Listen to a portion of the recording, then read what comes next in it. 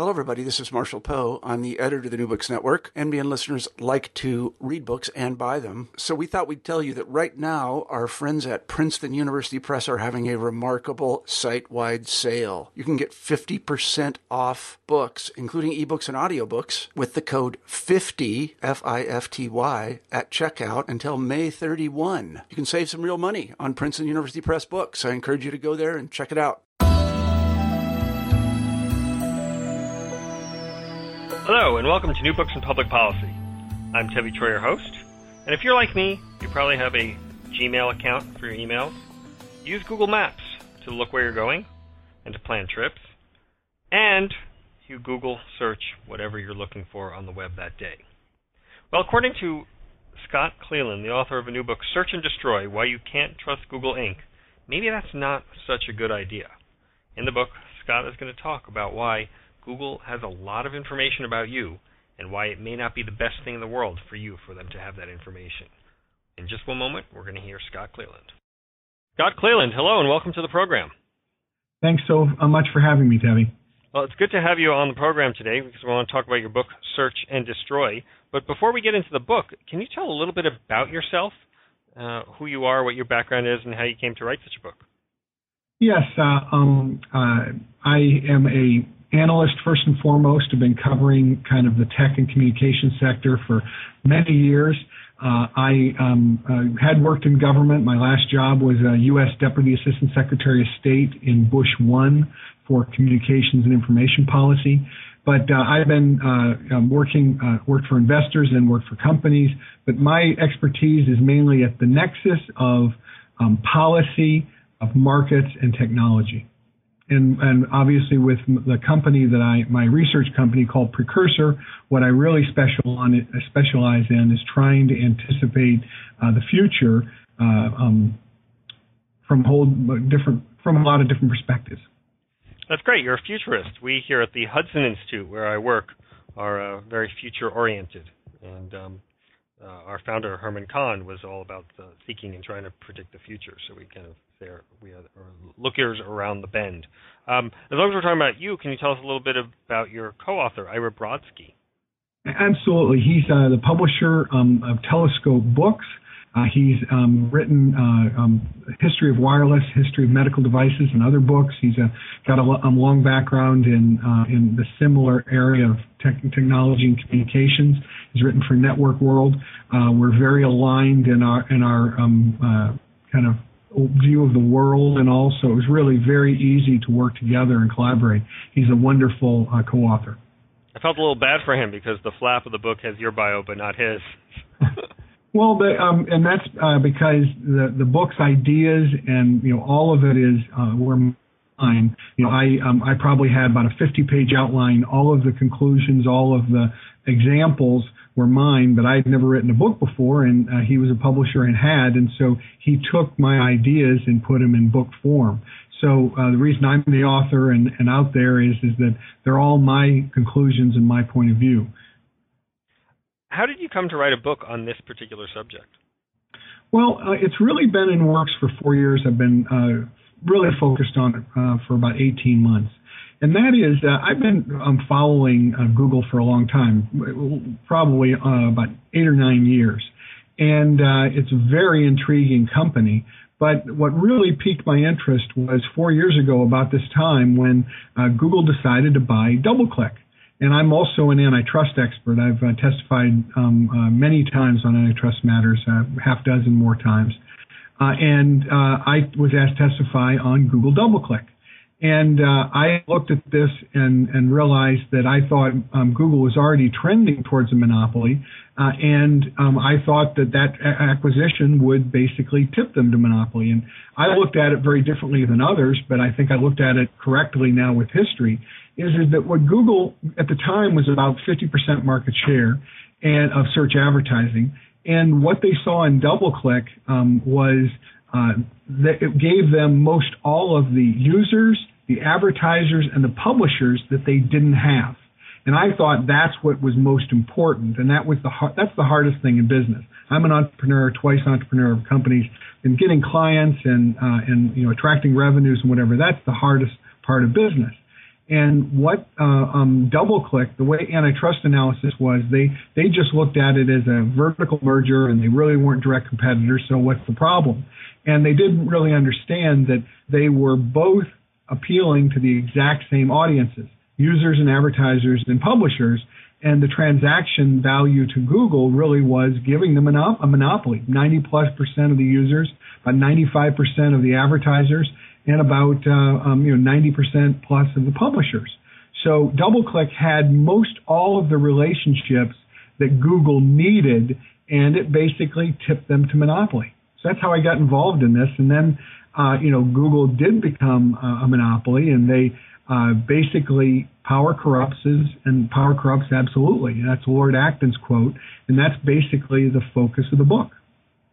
You say in the book pretty upfront, right at the beginning, that this is the other side of the Google story.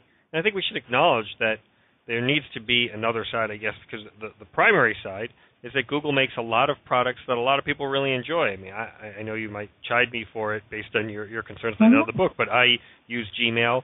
Google is how I search. My homepage is Google Health to tell me all the health news of the day.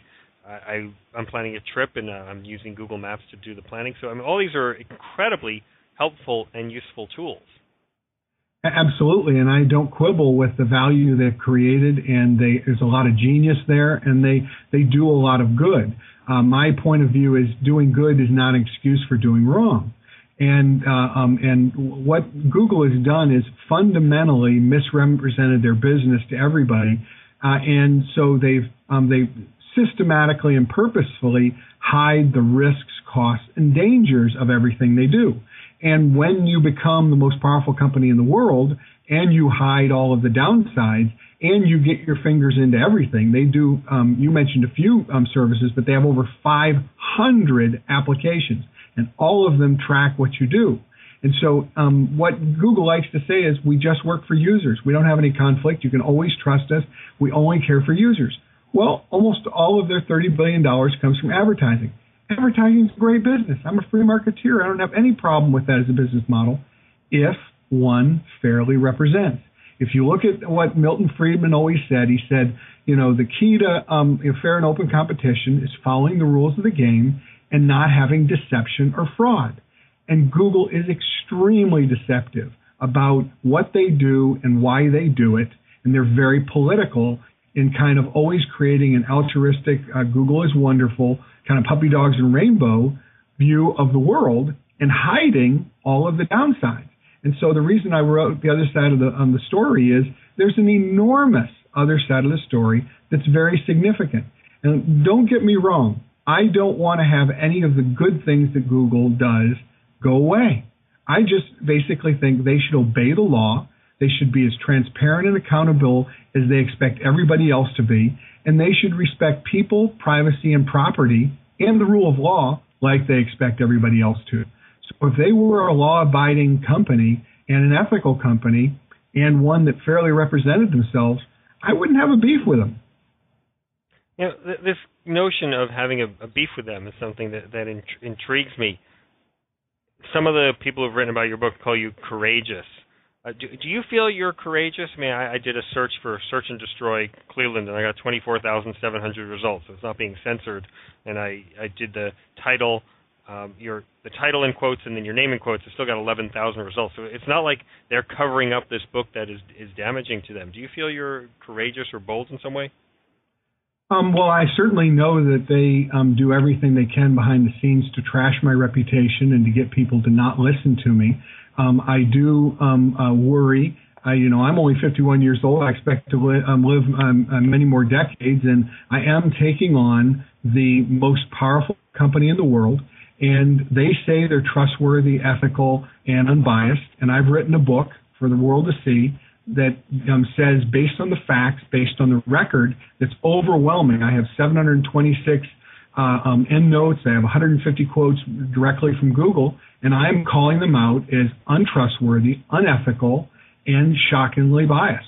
So, people that listen, they can judge whether that's courageous, standing up for what's right against the most powerful company in the world. The most impressive thing you said there is that you're 51, which means you were a Deputy Assistant Secretary of State at an incredibly young age. I commend you for that. But you said trashing your reputation, and I did a little searching around on the book, and there are some people who say that you're in the pay of AT&T and that Microsoft's paying for you, and that's why you have that attitude. What do you say to those charges? Well, first of all, when you can't refute the message, what do? You shoot the messenger. So Google loves to shoot me and try and discredit me personally. I on the book jacket and elsewhere, I do have a research consultancy. I work for Fortune 500 companies. Some of them are competitors to Google. I mean, I am one of the world's experts on Google. I've written more antitrust research on Google than anybody in the world, by far. I probably have blogged more, over 1,000 times in Google than most anybody. So, part of my professional capability is my expertise. Now, do I disclose who my specific clients are at any given time? I don't. Google doesn't. If you ask most any company, they don't. But the thing is this book stands on its own. It is copiously researched. As I said, there's 726 endnotes.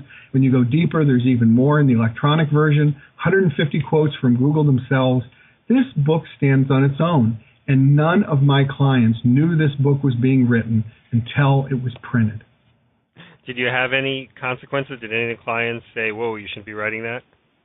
I'm blessed that I have a lot of freedom to speak my mind. I believe I'm a free marketeer. I believe in individualism and privacy and security and property rights, and trying to hold people accountable and transparent. So, hopefully that answers your question. Well, let's get to the heart of the book, which is, what is the problem with Google? I mean, their motto is supposedly "Don't be evil." Is that motto a lie, inaccurate? Are they evil? Are they just not living up to the "don't be evil" standpoint? And why? What I think in your first section you say that Google is just incompatible with privacy. I don't think that the web has to be incompatible with privacy, but you say that Google has an approach that does that. Can you talk a little bit about that? Yes, let's make sure I address both. Let's talk about your ethical question, and then let's talk about privacy. If we talk about ethics, "Don't be evil" has to be the lowest ethical standard ever devised. Most people would know that the word evil is we use for the devil or for Al-Qaeda or for Hitler or for Stalin or really bad things. And so basically, if you're not doing that, basically anything underneath it is not necessarily prohibited. And when you look at what they do, you realize that they're very unethical. And so what do I mean by unethical? If you look at any moral system, any religion, or any ethical, they have three things in common. There's respect for people, for property, and for honesty. And the book highlights many, many examples where they serially disrespect people, they serially disrespect property rights, whole chapter there, and they are not honest and forthright about how they represent their business. They also, a general kind of ethical principle is whether or not you follow the golden rule. Do you treat other people the way you want to be treated? And the book is literally filled with examples of how Google treats users and others the way they never would want themselves treated. And then the last reason, basically when you're ethical, you usually follow the law. And Google is one of the biggest scofflaws of any public company. On antitrust, they have 5 antitrust sanctions in the last 30 months alone. They're being investigated on 3 continents. For privacy violations of law, they're being investigated in about a dozen countries around the world for Wi-Spy 1 and Wi-Spy 2 scandal. They are currently under criminal investigation by the U.S. Department of Justice for serially, over a long period of time, of promoting rogue pharmacy sales. That's basically illegal drug sales. And they were repeatedly warned over a period of years by state law enforcement. And finally, the feds came in and are now working with them. And we know from the SEC that Google has put away $500 million for a potential criminal fine. If it was that amount, it would be the 3rd largest criminal fine in U.S. corporate history. So generally, those facts, when people would hear them, would say, do they, have a high ethical standard? No. Don't be evil's low. Do they follow the golden rule? Absolutely not. Do they obey the law? And, you know, I'm not expecting them to be perfect. Everybody makes mistakes. But they have a pattern here on privacy, on property rights, on antitrust, on hiding their conflicts of interest. Oh, one other sanction they got is they have a 20-year consent decree because they were found to have deceptive trade practices and deceptive privacy practices with the U.S. Federal Trade Commission. So it's not only me that's having a problem with them, it's law enforcement around the world. Now, do you want to talk about privacy? Sure. All right, well, on privacy, that's probably my single biggest concern, is that people don't understand that Google tracks everything.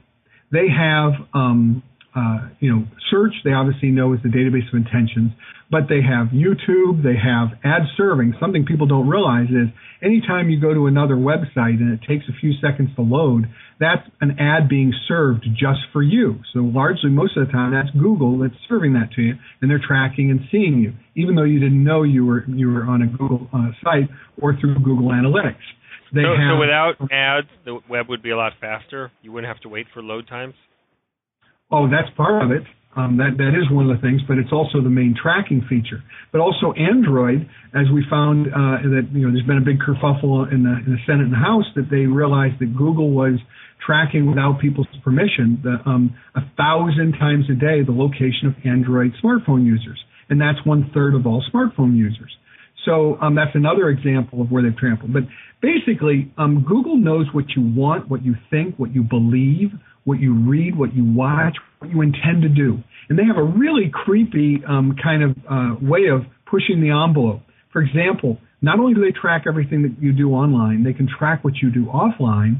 They have been found to eavesdrop on your conversations. They read your email. They photograph your house.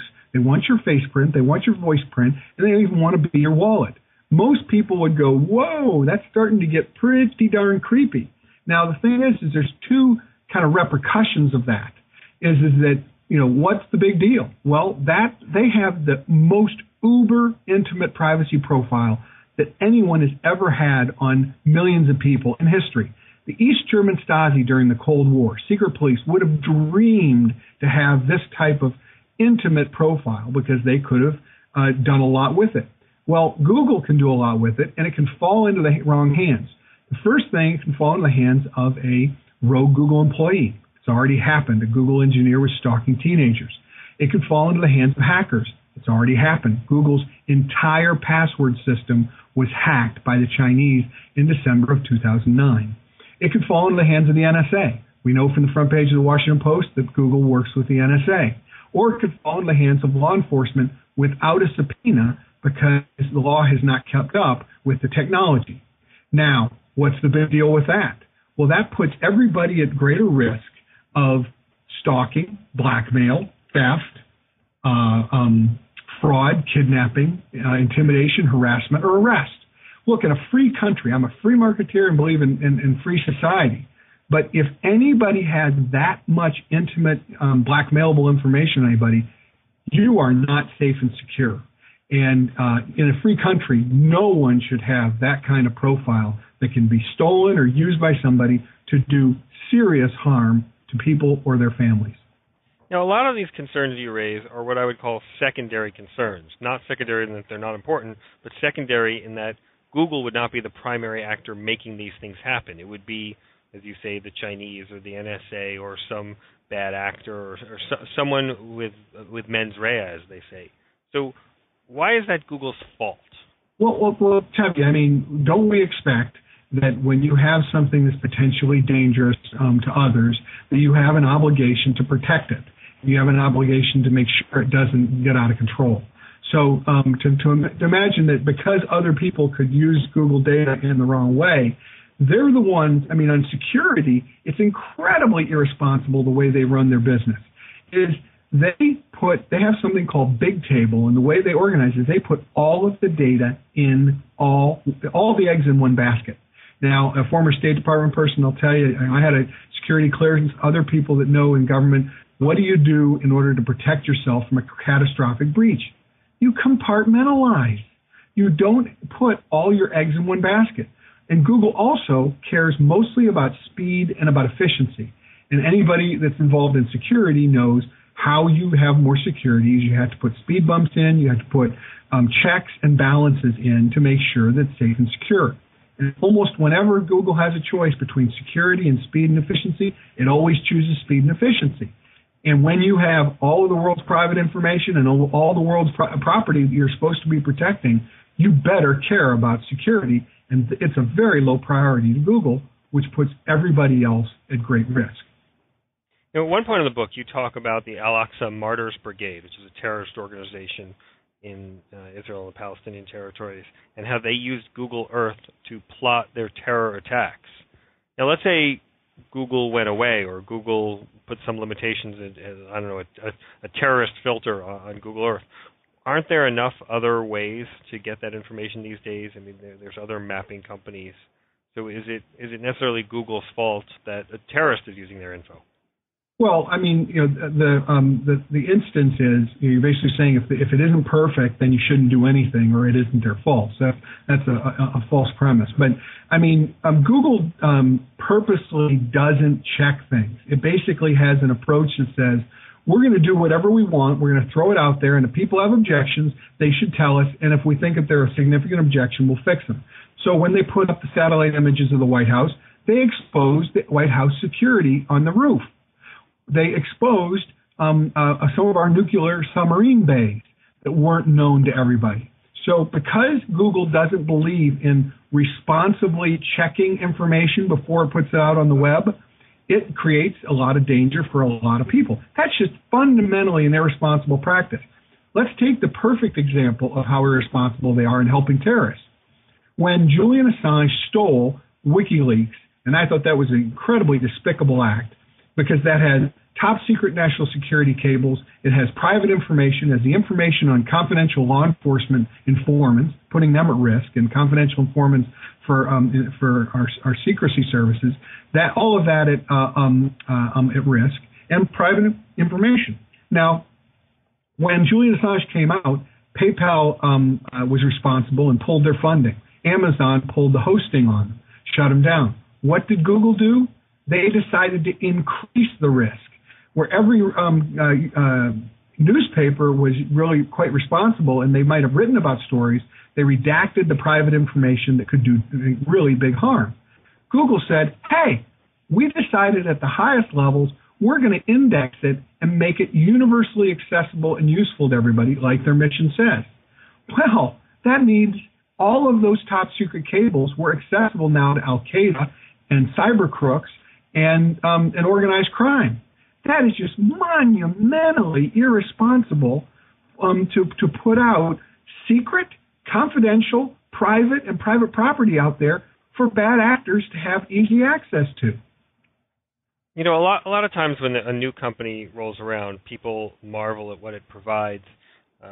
Think about, let's say, a Walmart or Microsoft. People said, hey, this is really great. They've created cheaper new goods, or with Microsoft, they've created this great new operating system.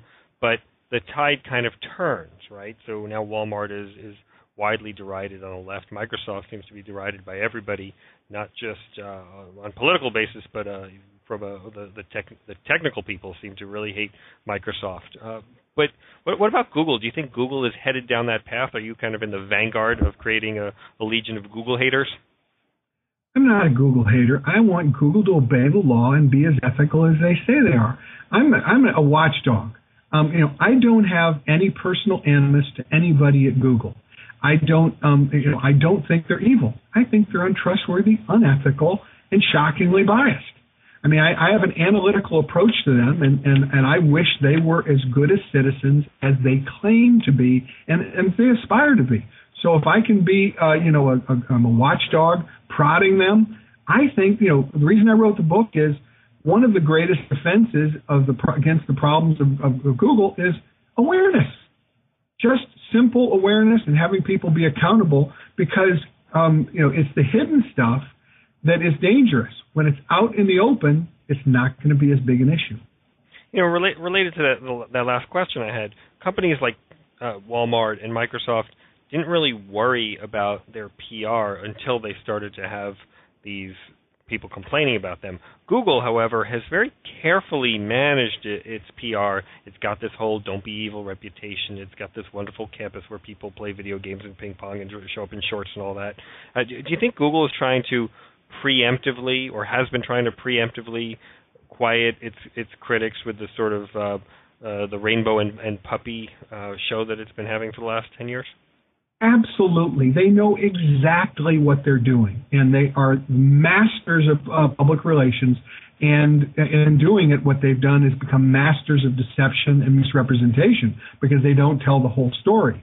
And so they are one of the most political and communication savvy entities we have ever seen. And they are masterful. Like, for example, whenever they know they're going to have something go wrong, they have an enforcement action, they're always offering a new product that same day to change to change the subject. They earned more kind of earned media than anybody, and they've manipulated the press. And the thing is, I think most of the press now is on to them and is a lot more skeptical. But they are just masterful in manipulating perception. But as you know, it can't last because their record is catching up with them. Now, you're not the only.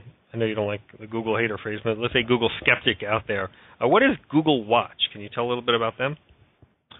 Are you talking about John Simpson over there? He's an outstanding watchdog, and they're out in California, and they have been basically trying to get Google to be better on privacy and better. They go to shareholder meetings and try and get them to be more transparent. So they're another watchdog out there. I mean, there are other people that are critical. They're just, most people are afraid. Google's an incredibly powerful company, and they don't forget. So, it's not easy being a Google critic. But rewarding, I guess, in some ways. And on page 51 to 52 of your book, you have a list of what Google knows, and it's really it's a pretty shocking and long list. I will just quickly read some of them: your interests, desires, and needs, your search history, websites you visit, videos you watch, the news, commentary, and books you read, and it goes on for almost a full page. And in each one, you have in parentheses what the source is for that information. Do you think they're trying to build a total profile, and each new service they have, they say, oh, this is a missing piece of the profile, let's add that?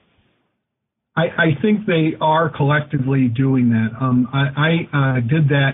That page comes from my testimony before the House on privacy and Google about how they were the single biggest threat to Americans' privacy, and I called them J. Edgar Google in that testimony because J. Edgar Hoover would have loved to have the information that they have. Another thing for your listeners that really want to delve into how much they know is, Admiral Poindexter, a former national security advisor, came up with the concept of total information awareness. Well, Google has total information awareness power. And if you want the more comprehensive list, it's a one-page chart. Go to just Bing, Bing Total Information Awareness Power, and you'll come to my blog post on it and click on the one-pager in that. And you will be stunned. I've got this, I always have it right next to my desk, but it basically talks about all of the ways that they can personally identify you. They know all the ways they can know your location at any given time, how they know your intentions, how they know all your associations, much better than Facebook does, and all the market information they have on supply and demand, and then all of the world's information on top of it. And so information is power, and they monopolize and have a monopoly, a well-known monopoly on access and monetizing access to information. So it is mind-boggling how much information they have. And that's, when if you read the book, you now have your eyes open to having a sense of how much they know. But it is much, much more than we can almost even fathom how much information they have on everybody. And the reason that is, Tevye, just real simply is, everything we do in the real world is in the physical world is very hard to capture. But when you're in the internet world and everything's a 1 and a 0 and it's transmitted, anytime anything's transmitted and any content that goes with transmitted, they capture and they record. And so they have just mind-boggling tracking capabilities in almost any dimension you can think of. I mean, you think of all the different ways they can identify you, and they've come up with many more. And they're even interested not only in your voice print, your face print, they're interested in your fingerprints, your DNA sequence. It's unbelievable. I noticed there a minute ago when you were talking about you wanted to search total information awareness power, you said Bing, using kind of Bing as a verb like people say to Google. I don't know if Bing has caught up on as a synonym for search yet, but were you saying that because you prefer the Bing search engine because of your concerns about Google, or were you saying if you did that search via Google, it wouldn't come up because Google has blocked that site? No, Google doesn't cite it, and I think Google has the world's best search engine. I've said that many times. It's not that they don't provide a lot of value and that they don't do a lot of really good things, and they know better than to block my stuff. Can you imagine? I would scream like a stuck pig if they were blocking my site, and a lot of people read me, and everybody would know it. So it'd be pretty dumb for them to do that.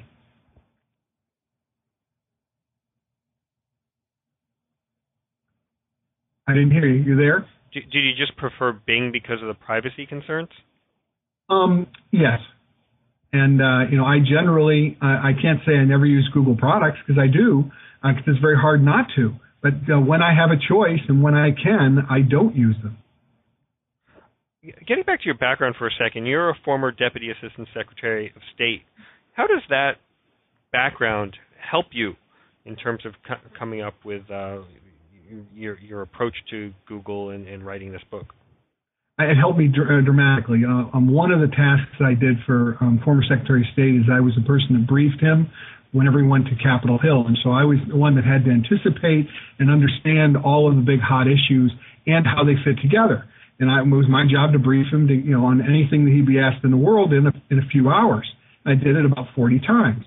So I have well-developed skills of anticipation of what's important, what's not, and how to see the world whole, how things fit together. It also gave me a good experience in understanding the Soviet Union. I was there during Bush 1, as you know, that was the fall of the Soviet Union. And so I have a very healthy respect of what totalitarianism is. And as you know in the book, I refer to what Google is trying to do is centrally plan an economy in a society. And what they couldn't do in the Soviet Union, you can do now because you have the internet and you have everything being recorded. And one of my biggest insights in this book was that a computer program at its most basic level is programming an outcome you want. You basically are automating something to give you a planned outcome. That's what a computer program is. We program it to do something.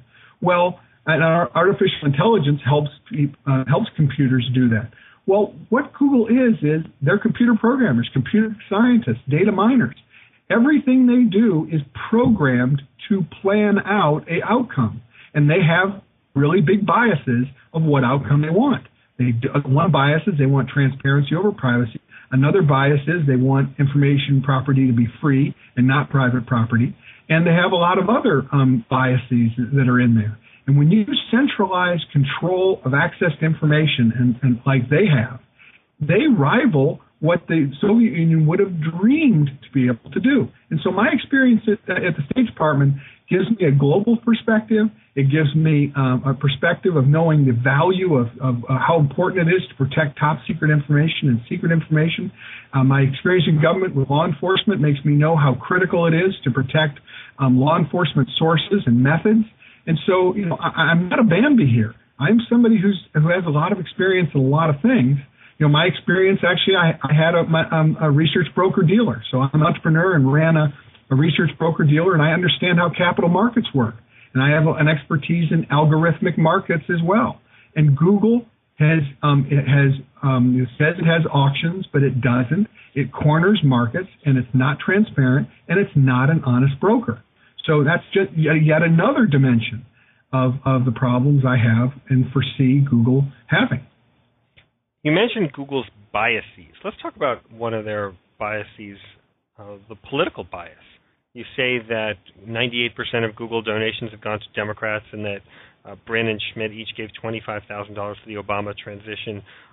Is it a Democratic allied company? And also, would you say that they're disappointed with the Obama administration because of the investigations you mentioned, like the Obama Department's of Justice investigation of them? All of those things you said were facts. I don't have a problem. In a free country, they can have whatever, they can support whoever they want politically. What I disagree with them on is their political values. In their mission, people think, oh, it's nice and benign. It's not benign. There are two political values embedded in their mission to organize the world's information and make it universally available that I strongly disagree with.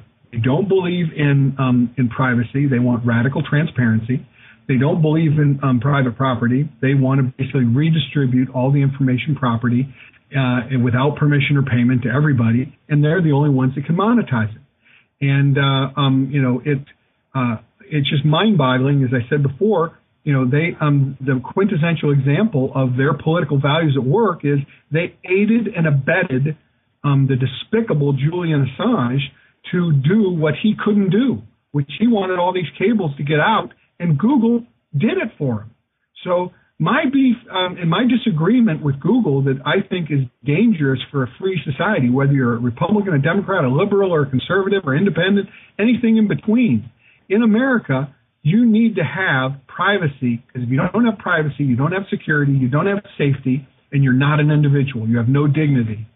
And if you don't have property rights, you're a serf. So basically, if we don't have privacy and property, we're going to be Google's serf online. At the last page of your book, after your conclusion, you have the Google Code, a satirical look at Google's guiding principles. Do you have that handy? Do you want to talk a little bit about that? Let me grab that. Sorry. Just had to reach over here. Thank you for doing that, because that was one of my favorite parts of the book. And hopefully, it shows that I do have a little bit of a sense of humor on this. And so we talk about the Google Code. And the first one is the Google rule. Whoever controls others' information rules. The Google Golden Rule. Treat others as Google does not want to be treated. 3. Google's moral relativism. Implying that others are evil makes Google look ethical. 4. Google's moral compass. Quote, evil is whatever Sergey says is evil. That was my favorite one. And then 5. Google Code of Ethics. Also Eric Schmidt. Quote, the Google policy on a lot of things is to get right up to the creepy line and not cross it. Ouch. But you think they do cross it. Oh, they cross it all the time. 6. Google's rule of thumb. If it doesn't scale, it can't be monopolized. 7. Google's law of free. A sucker is born every minute. 8. Google's law of privacy. Profiling is in the eye of the beholder. 9. Google's law of property. All good things come to those who take them. And lastly, Google's law of innovation. If at first you don't succeed, buy whoever did. Thank you for that. Let me ask one last question before we get to our signature question here on New Books in Public Policy. And the last question there is, how would you de-Googleify? What would you recommend to people who hear this podcast, are terrified, start ripping their hair out and saying, what can I do about the Google menace? Well, I'd first of all have them take a few breaths, and first I would suggest that they not use Google search unless they need to, if they can't find something from Bing or somewhere else. I would tell them to get off Gmail because Google reads that. I would tell them to be very wary of the services that they have, and I would encourage them to talk to their congressman or senator, write them. To basically bolster privacy laws so that they can have better protections. Okay. And that last one gets into what I call our signature question here on New Books in Public Policy, is what have you learned as a result of this book that you would recommend as a public policy suggestion for going forward? Or what public policy proposals would you push forward as a result of what you've learned in the book? Well, it put me in a difficult position to do, but no other book had really come up with public policy things, and I felt that my book needed to do it since I was being so critical. And I'm a free marketeer. I don't like big government. I don't like getting government involved when necessary. But I am a Milton Friedman person. I know that without contracts, without law enforcement against deception and fraud, and people don't follow the rules, you can't have a free market. It falters into chaos. So my recommendations were, I think, quite measured and reasonable, and I think they won't be work perfectly, but they'll get us a long way. And I want to underscore, I don't want to undo any of the good things that Google produces. I want to make sure that the bad doesn't continue. And so the first thing is I think everybody that reads the book and everybody out there should expect the golden rule. They should expect Google to treat them the way they want to be treated. And that is where it'll really hurt Google, is if users start saying, look, in order for me to trust you, you have to treat others the way you want to be treated. None of this thing where, they won't eat their own cooking. Excuse me, Ted. So, that's one of the biggest problems. So the second thing I recommend is basically law enforcement enforce the law. Google is a notorious scofflaw. And one of the things is we know from another book on Google is that Google's founders just have a very little respect for the rule of law or for precedent. That's coming from Google's top lawyer in a book. So law enforcement, huge. If they were a law-abiding citizen, most all of the problems with Google would go away. The next thing is I think people that feel harmed should avail themselves of the process and sue Google, either class action on privacy, on security, on hiding their hidden conflicts of interest, not being honest. All of those things they should sue that use their individual right in the court system to bring some discipline here. One of the things is they need oversight. Both the SEC and the CFTC need to be aware that Google has an enormous amount of inside information and need to be monitored so they don't use corner markets or manipulate markets. The Federal Election Commission needs to wake up and realize that Google is the only entity in the world that has, because they give away free YouTube, they give away Gmail, they give away ad management software, Google Docs, Google Groups, all these things. They're the only entity that knows every candidate and every campaign's funders, supporters, target voters, and all the hot buttons they think. So they have perfect kind of political or electoral knowledge. And the ability to use it for one way or the other is staggering. And so that's probably my single biggest fear is that Google, if it wanted to, could tilt elections. And let's remember that the 2000 presidential election was decided by 300-odd votes in Florida. In 2004, it was decided by several thousand in Ohio. So it doesn't take much to tilt an election. And since everybody's search results are personalized now, it's very hard to know whether or not they're skewing them in a politically biased way. And so I think the Federal Election Commission needs to be very, very vigilant. Everybody needs to be vigilant there. So that's another recommendation. I think they need to have enterprise-level security. This consumer-grade security they have, being the largest repository of all the world's private information and private property, it's incredibly irresponsible that they still have consumer grade. They need to be the Fort Knox of companies, and they need to be the best because they have more sensitive information than anybody has in the world. And then my last thing is the one piece of legislation or pieces of legislation I think we need privacy laws. And the reason is as a free marketeer, what you have now is consumers, if they have no privacy, they have no bargaining power. They have no protection. They have nothing. They've lost their individuality. They've lost their bargaining power. And if you can't have a standard level of privacy, the individual is really, really at risk long term. And I'm a big believer in individualism, and a lot of entrepreneurs are now individual entrepreneurs on the net. I believe that we need do not track legislation. It basically gives every American choice. If you don't care about your privacy, you don't have to get on a do not track list, like the do not call list. But if you do care intimately about your privacy, you should be able to protect yourself, your family, your children, and say, I don't want them to be tracked. You should have the sanctity of having some privacy that says, I don't want to be tracked. Because remember, this is targeted advertising. If it's targeted, you're the target. If you're a target, you're prey.